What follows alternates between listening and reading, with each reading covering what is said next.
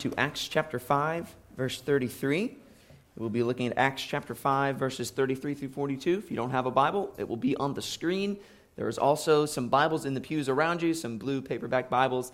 Feel free to utilize those as well. And as always, if you don't own a Bible, that is our free gift to you. Acts chapter 5 is where we're going to be today as we continue our part 2 of our sermon series.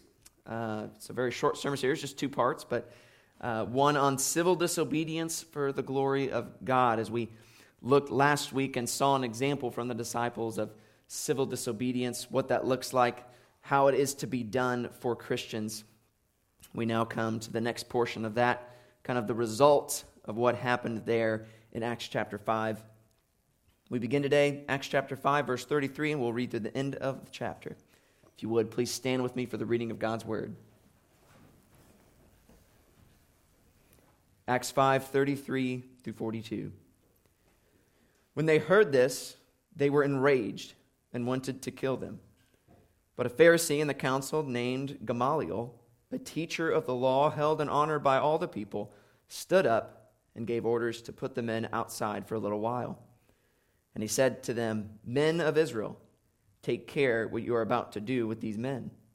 For before these days, Theudas rose up, claiming to be somebody, and a number of men, about 400, joined him. He was killed, and all who followed him were dispersed and came to nothing. After him, Judas the Galilean rose up in the days of the census and drew away some of the people after him. He too perished, and all who followed him were scattered. So in the present case, I tell you, keep away from these men and let them alone. For if this plan or this undertaking is of man, it will fail. But if it is of God, you will not be able to overthrow them. You might even be found opposing God." So they took his advice, and when they had called in the apostles, they beat them and charged them not to speak in the name of Jesus, and let them go. Then they left the presence of the council, rejoicing that they were counted worthy to suffer dishonor for the name. And every day in the temple and from house to house, they did not cease teaching and preaching that Christ is Jesus. This is the word of the Lord. Thanks be to God. You may be seated.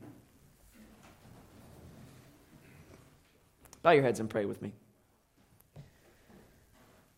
Gracious Heavenly Father, we come again today to your word.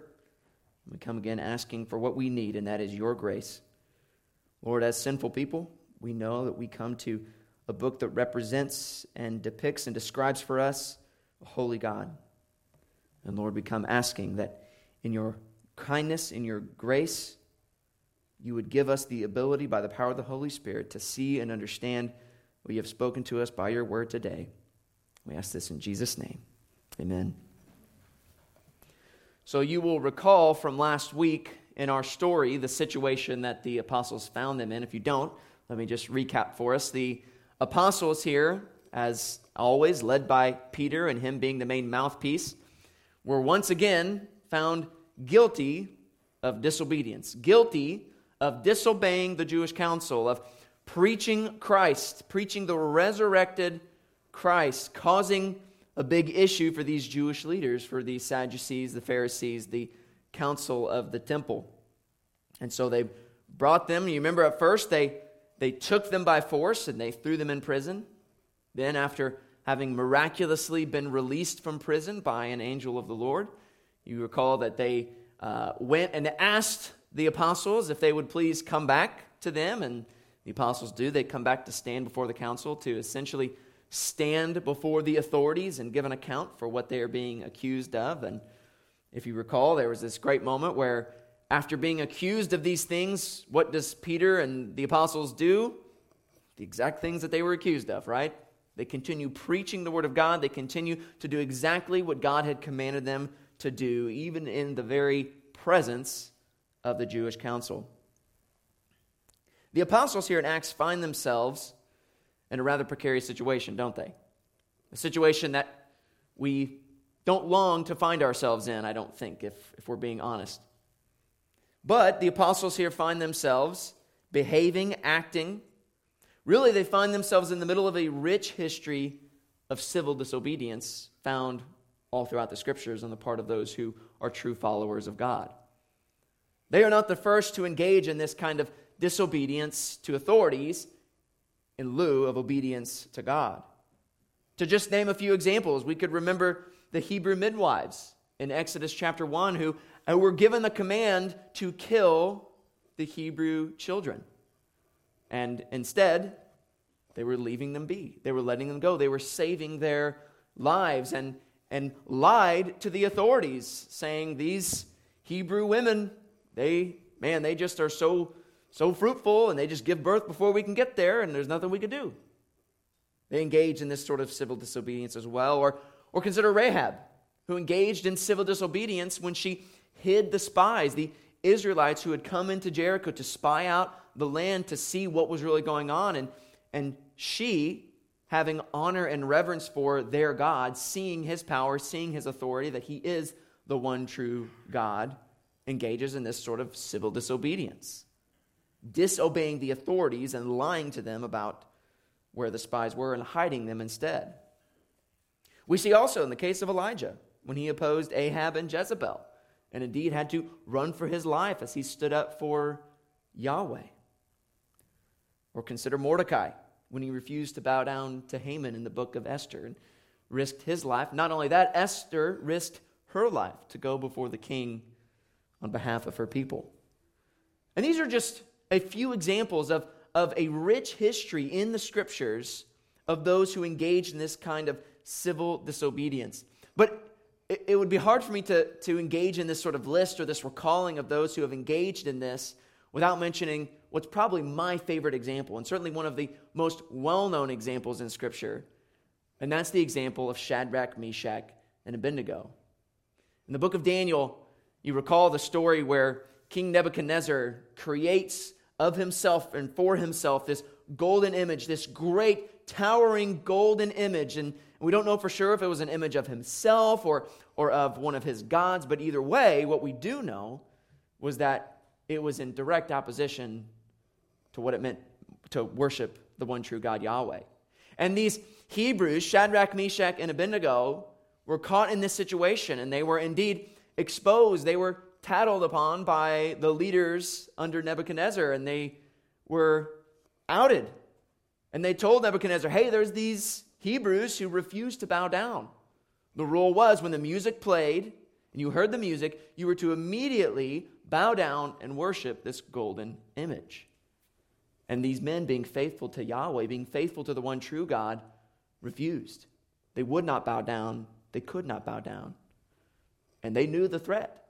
The threat was there, that those who refused to bow down would be cast into the furnace and burned.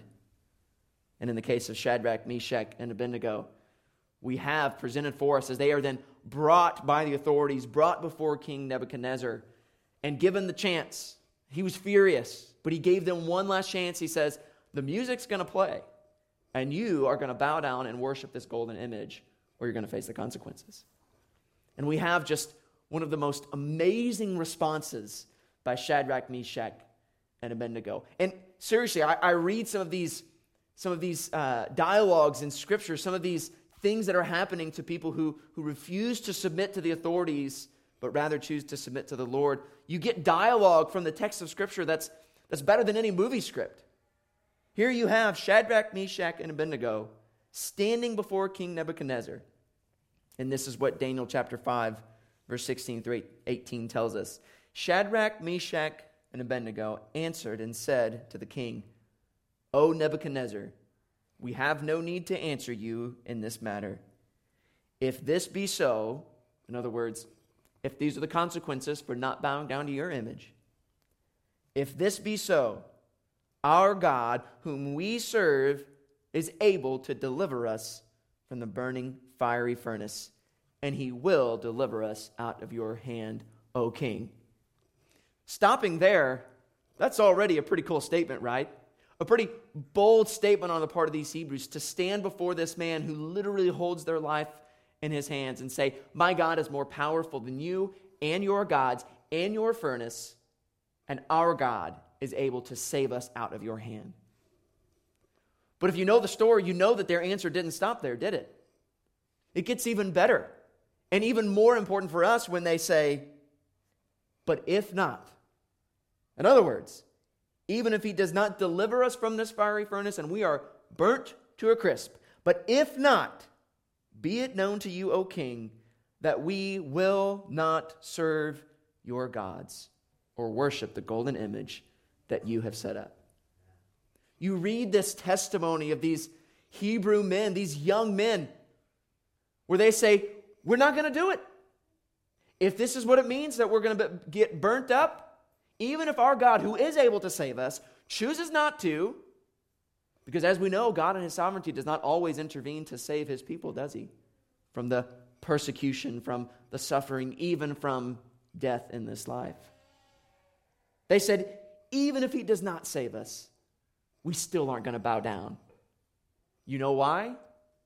Because like we said last week, these men had a vision into eternity, a vision beyond just this life, beyond just this life and this death even. But their commitment to God extended even into eternity, saying, you can kill us, king. God might even allow you to burn us up in the fiery furnace. But the statement is still true. He will deliver us out of your hand. You see, the statement was true for Shadrach, Meshach, and Abednego to say this, even if they get burned up. Because really what they were saying was, he will deliver us out of your hand, either from the fire or through the fire. One way or another, victory is ours by our God. He will deliver us, either out of your hand and this world in general, or else these fires are not going to do a thing to us. And you know the story, right? The king in a rage heats the furnace up 7 times hotter than it was supposed to be heated. The men who throw Shadrach, Meshach, and Abednego into the furnace, even they are consumed. They are killed by the flames. And what ends up happening is we see King Nebuchadnezzar reacting, saying, did we not throw 3 men into the fire? And yet now there are 4. And one has the appearance of a son of the gods. This amazing scene we see Shadrach, Meshach, and Abednego in. And the ultimate result that is true of all believers is that the Lord was with them every step of the way. That his presence never left them. And yes, he did save them from the fire. But even if he had not, his presence would have still been with them. When I think about what it would have been like to be the apostles, to be in their shoes, facing the opposition, I wonder if they were recalling to their minds these kinds of examples. The examples of Rahab, of the midwives, of Shadrach, Meshach, and Abednego. Thinking to themselves, just remember those who have come before us. Remember those who have stood firm and how God did not forsake them. Examples of the faithful who stood firm in obedience to the Lord rather than buckle under the threat of earthly rulers. I suspect that they did. I suspect that these men who knew the Word of God, who knew the Jewish Scriptures, would have recalled these stories and would have taken a great amount of hope and comfort from the story of these 3 young Hebrew men. And it gave them courage. I think for us as Christians today, when we read the story now of the apostles, we have for us the same stories they had. Of all these Old Testament saints who stood firm in the face of opposition, who even stood against the authorities of their day. Not only that, we have the story of the apostles and the other New Testament authors and martyrs throughout church history to look at. And we have them for a purpose. And I think today, and my hope is that as we read, as we study about the civil disobedience of the apostles here in Acts chapter 5, that we would take courage, that we would take heart, that we would take hope in their suffering and be prepared for when the suffering inevitably comes for us. So let's look at our story. We see here in this portion of our story, after they have spoken the gospel to the Jewish leaders, we see them enraged. That's what verse 33 starts with. When they heard this, what is the this? The gospel again proclaimed, the resurrected Christ, the very message that they hated. When they heard this, they were enraged and wanted to kill them. They went from asking them nicely to come so that they wouldn't anger the people, to now they are ready to have them killed right now, right here on the spot. But then this guy steps in, this guy Gamaliel. And this is point number 1, the wisdom of Gamaliel. Verses 33 through 39, we see this man who now stands up to speak, to offer some insight, some wisdom into the situation. This was a man on the council who was not a Sadducee. If you recall, we mentioned last week and a couple weeks ago how the majority of this Jewish council was made up of Sadducees. They were kind of the ruling body at the time. So this man, being a Pharisee, makes this instance a little bit more significant.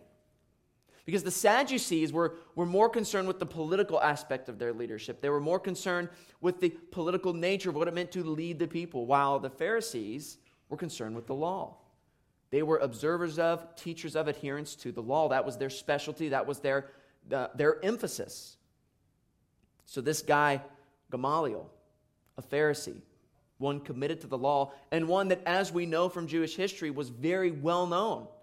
In fact, he's mentioned multiple times in the Talmud and is even considered to be one of the most well-known, one of the greatest minds in relation to the law. A guy so significant that, as we find out later on in the book of Acts, he was the guy who Saul, later became Paul, studied under as a Jew. So this guy Gamaliel, who commands a great deal of respect, a great deal of authority, a great deal of attention, now stands up to speak and offer insight, offer his wisdom into the situation. And what's interesting about Gamaliel is that he was partially right and he was partially wrong. The wisdom that he gives, the insight that he offers, is earthly wisdom. It is earthly insight. You see, he was right in his warning against killing these men for fear of making them martyrs for their cause. You recall just a few verses earlier, they refused to take them by force away from the people because they were afraid of what the people might do. After all, these men, by the power of the Holy Spirit, were going around Jerusalem healing people. That sick and lame and injured and demon-possessed were even being brought to Jerusalem and being healed by the hands of the apostles. Certainly the people would have been furious to find that these men had been killed, and yet this is what the council now wants to do. So Gamaliel is right in standing up and saying, hey, it's a bad idea to kill these men. This is a bad idea. He says, consider these other men, these other movements, if you will. And he then proceeds to name 2 other movements, 2 other men that in his mind were similar to Jesus and his movement. He says, before these days, Thaddeus rose up, claiming to be somebody, and a number of men, about 400, joined him. He was killed, and all who followed him were dispersed and came to nothing. And now you might be asking yourselves, well, who is this Thaddeus? Like, where does he show up in Jewish history or in church history? And the answer is, we don't know, because he doesn't, which is exactly the point that Gamaliel is making. This guy led a movement, led a revolt of some sort that ultimately, when left to itself, came to nothing. He gives another example. A guy named Judas, the Galilean, rose up in the days of the census and drew away some of the people after him. He too perished, and all who followed him were scattered. He's making his case saying, look, this has happened before. Movements have come, leaders have come, rebels have come, and rebels have gone. And we didn't have to intervene. We didn't have to snuff it out. It won't last. His argument is saying, look, let's not kill these men. Let's just let them go and trust that this issue will resolve itself. His answer is one that demonstrates a great amount of wisdom. But it's only earthly wisdom. Telling them not to kill the apostles was the right advice, but for the wrong reasons, wasn't it? His concern was not for Yahweh, was not for the work of God, the redemption that is being brought now through Jesus Christ. His concern was not, look, this is the means by which salvation has come. Let these men continue to preach. That was not his argument. That was not his concern. He was very pragmatic in his approach, but not faithful. In a sense, what he was proposing was that they hedge their bets, saying, look, let's not kill these men, okay? Because, in case you're wrong, what are the consequences? He says in verse 38, so in the present case I tell you, keep away from these men and let them alone, for if this plan or this undertaking is of man, it will fail. What does he go on to say in verse 39? But if it is of God, you will not be able to overthrow them. And he says, you might even be found opposing God. This guy was very pragmatic in his approach. As a teacher of the law, though, what he should have advised them to do is what? Let's go to the Scriptures. Let's go to the Scriptures and see if what these men are saying is true. If he had done that and surely checked them by the Scriptures, the same way the Bereans did, right? He would have found them to be telling the truth. He would have likely come, if he had truly listened to their teaching, to the same conclusions that they had come to and that other Jews had come to. And the same conclusions that Jesus brought to them, saying, the Old Testament speaks of me. But that's not what they did.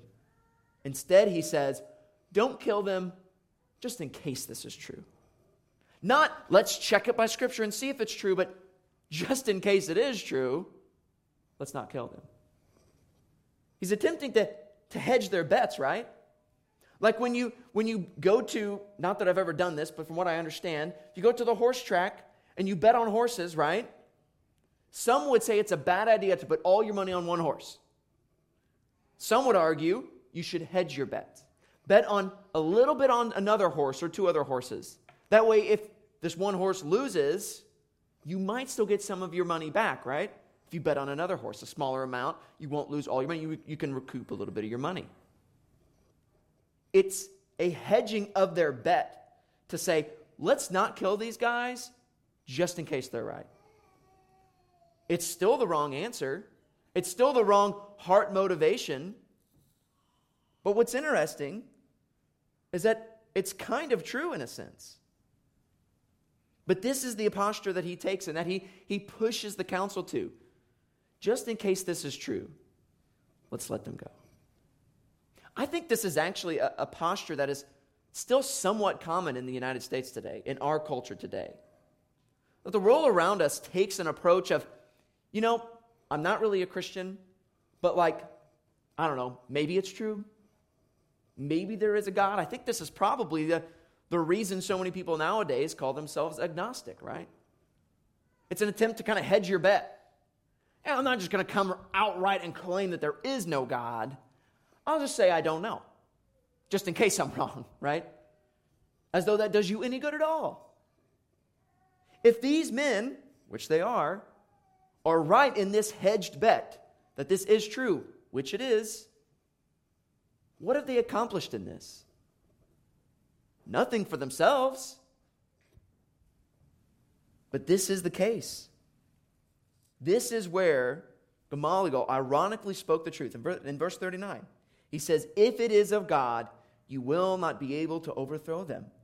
You might even be found opposing God.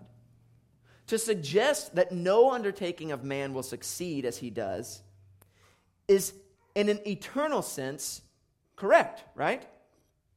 Eternally, there is nothing that will have any success in this world. No movement, no claims, no leaders. None of them will have success outside of Christ, outside of that which God is doing. And that's a true statement. Indeed, the prophet says, unless the Lord builds the house, in vain the builders strive. But that is not what Gamaliel has in mind here. The entire speech is rooted in earthly outcomes and earthly wisdom and is therefore demonstrably false. Indeed, there are a host of undertakings in this world that have been very successful according to earthly wisdom and earthly standards. We could name several, but just think of any religion out there outside of Christianity. Each and every one of them, many of them very successful. There are millions and millions of people who are followers of Islam, who are followers of Buddhism, followers of Hinduism. By earthly standards, they are very successful. These movements are extremely successful. And so in that sense, what he's saying is false, and it's wrong. But nevertheless, when we as Christians read the words of this great leader of the Pharisees, we smile because we hear the biblical truth that he is accidentally putting forward. The biblical truth that sneaks through in this statement. If it is of God, you will not be able to overthrow them. And you might even be found opposing God. Nothing that the Lord has set forth to do will be undone or overthrown. He accomplishes all that he wills. That's what it means to be God. That's what it means to be sovereign. If God is not able to accomplish all that he wills, then he's not actually God. What we see here, I think it's always worth pointing out when we see an illustration of the sovereignty of God. We see a great illustration of God's sovereignty in this situation, of him providentially moving. Because the apostles have now been, though beaten, certainly, they've now been released. They've now been released so that they can go and continue preaching the word of God, so that the church can continue to expand. All because this earthly wisdom put forth by Gamaliel. God, in his providence, in his sovereignty, even uses faulty earthly wisdom and earthly leaders to accomplish his will, to further the spread of the gospel, to further his kingdom. We see all throughout the pages of Acts, and here included, demonstrations of the sovereignty of God saturating the pages. It might not be as explicitly stated as when Paul says God predestined all of this to happen. And yet we still see this as the sovereignty of God at work, expanding the kingdom even by way and use of faulty earthly wisdom. Once again, we see God bringing his will about through earthly men and the exercising of earthly wisdom. We take great hope in this, don't we? We take great comfort in this, that our God is sovereign over all things. Point number 2, we see the joy in suffering expressed in the apostles. Verse 40 says, "And when they called in the apostles, they beat them and charged them not to speak in the name of Jesus and let them go." Though they didn't kill them, they heard Gamaliel's advice and they said, you know what, you're probably right. We shouldn't kill them. They certainly were not going to let them get off without getting their licks in, right? Without any kind of punishment. And so they beat them and told them again, shaking their finger at them, stop it. Stop preaching the name of Christ. You are to cease and desist right now. But this time they added a beating. They added a flogging. We see here this represents an escalation in the persecution that's coming upon the apostles. It started out as them being brought forth, maybe being in prison for a time, rebuked, sternly warned. But we see things starting to develop into greater and worse persecution. But look at verse 41. As the persecution escalates, what also increases? What also escalates? The apostles' motivation and the apostles' joy. Verse 41 says, "Then they left the presence of the council, rejoicing that they were counted worthy to suffer dishonor for the name." They were recalling all those people throughout their history. The midwives. They were recalling the Shadrach, Meshach, and Abednego. They were recalling Rahab. And they said, we're now a part of that group. We are worthy to suffer for the name of Christ, and what an honor that is. This is one of my favorite scenes in the Bible. The reaction of these apostles to getting flogged. They're not moaning and grumbling. They're as happy as they can be. They're high-fiving one another. It's not just that their suffering didn't take away their joy. What we see in the pages of Scripture here in Acts is that their suffering increases their joy. They were joyful not in spite of their suffering, but because of their suffering. They recognized that what they were doing was right because they were suffering for the name of Christ. They believed what Jesus said in Matthew chapter 5, verses 10 and 11, as he was beginning his Sermon on the Mount. What did he say? He said, "Blessed are those who are persecuted for righteousness' sake, for theirs is the kingdom of heaven. Blessed are you when others revile you and persecute you and utter all kinds of evil against you falsely on my account. Rejoice and be glad, for your reward is great in heaven. For so they persecuted the prophets who were before you." The apostles believed the words of Christ because they experienced it here and now. How different this is from the way that most Americans react to persecution. Even over the slightest bit of injustice that comes our way, don't we often want to react with a sense of, well, that's not fair. Well, that's unjust. I can't believe this is happening to me. This needs to be remedied. A sort of indignation at the idea that we would ever suffer for the sake of Christ. And we immediately want it resolved, right? It's understandable. And certainly as Christians, we ought to be opposed to injustice in the world. But at the same time, as Christians, our posture ought to be one similar to the apostles. That when persecution does come, when suffering does come, we not act surprised. We not be indignant at the people around us, the authorities, or even at God himself. That's not the way the apostles react. They're joyful. And they leave there happy to be able to suffer for the name. But they are counted worthy. Do we have this kind of attitude? Do we have a desire to be counted worthy, to be counted among these kinds of people? Psalm 118, 6 and 7 says, "The Lord is on my side. I will not fear. What can man do to me?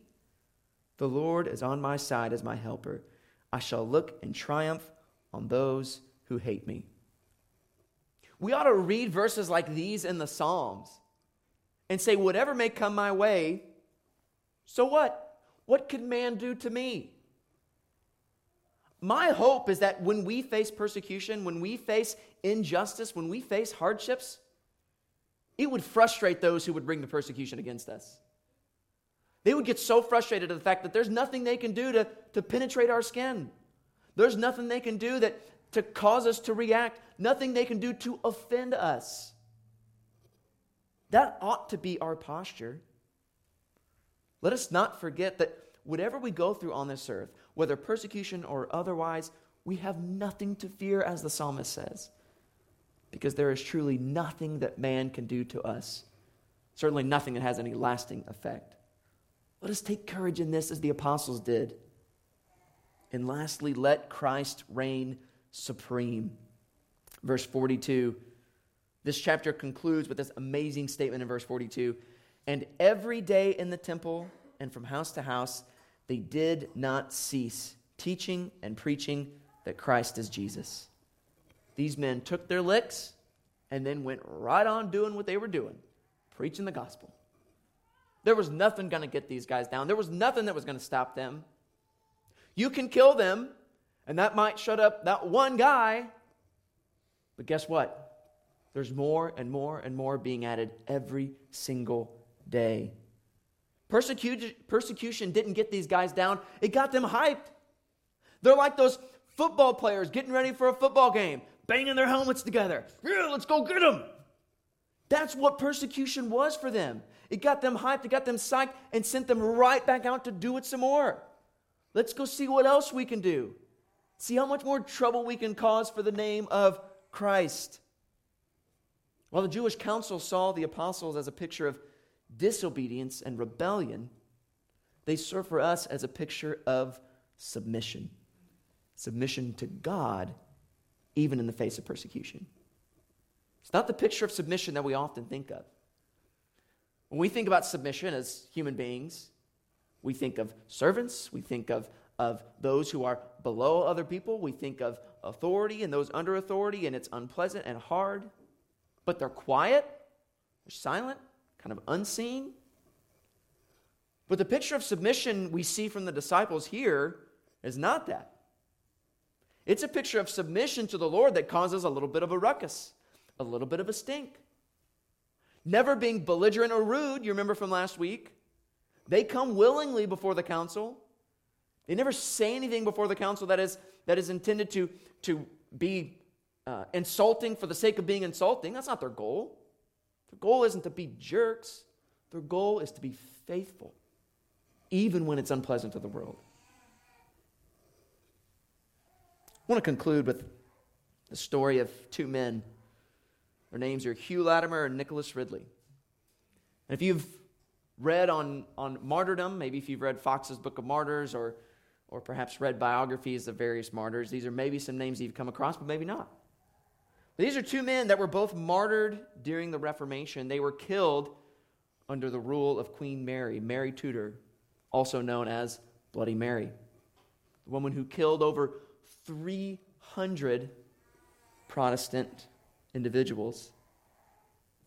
These men, though they had very little in common, very little interaction with one another, very little overlap, what they did share in common was that they were both faithful to preach the word of God faithfully. They both spoke out against the abuses being done by the Roman Catholic Church and the Pope. They both spoke out against the abuse of indulgences, and they both spoke highly of the Word of God and encouraged those who had the ability to take hold of it and read it for themselves and take comfort and hope from the very Word of God. These were all things that the Roman Catholic Church despised, and that Queen Mary, as a sort of ambassador for the Roman Catholic Church in England, sought to smother and put out. These men, though their lives barely overlapped, where they did overlap was at the very end of their life, when they were both martyred together, when they were burned at the stake with one another for the gospel. There's this amazing scene, again, of these two men who really didn't have all that much interaction. But this scene at the end of their life, it's like they'd been brothers for their whole lives. It's like they had known one another forever. It was like Jonathan and David. There's this amazing quote as they are getting ready, as they're being brought out to be executed, to be burned at the stake. And this comes from Fox's Book of Martyrs. Quote, "When they came to the stake, Mr. Ridley embraced Latimer fervently and bid him, 'Be of good heart, brother, for God will either assuage the fury of the flame or else strengthen us to abide it.'" Doesn't that sound very similar to something that we heard back in the book of Daniel? He said, "Look, brother, be of good courage. The best that can happen to us here today is that we get to meet Jesus. Maybe the Lord will save us from this fire. He's able, and He has before. But if He doesn't, brother, trust in this, that He will give us the strength that we need to endure." And that's true of all of us, brothers and sisters, as we face persecution in this world.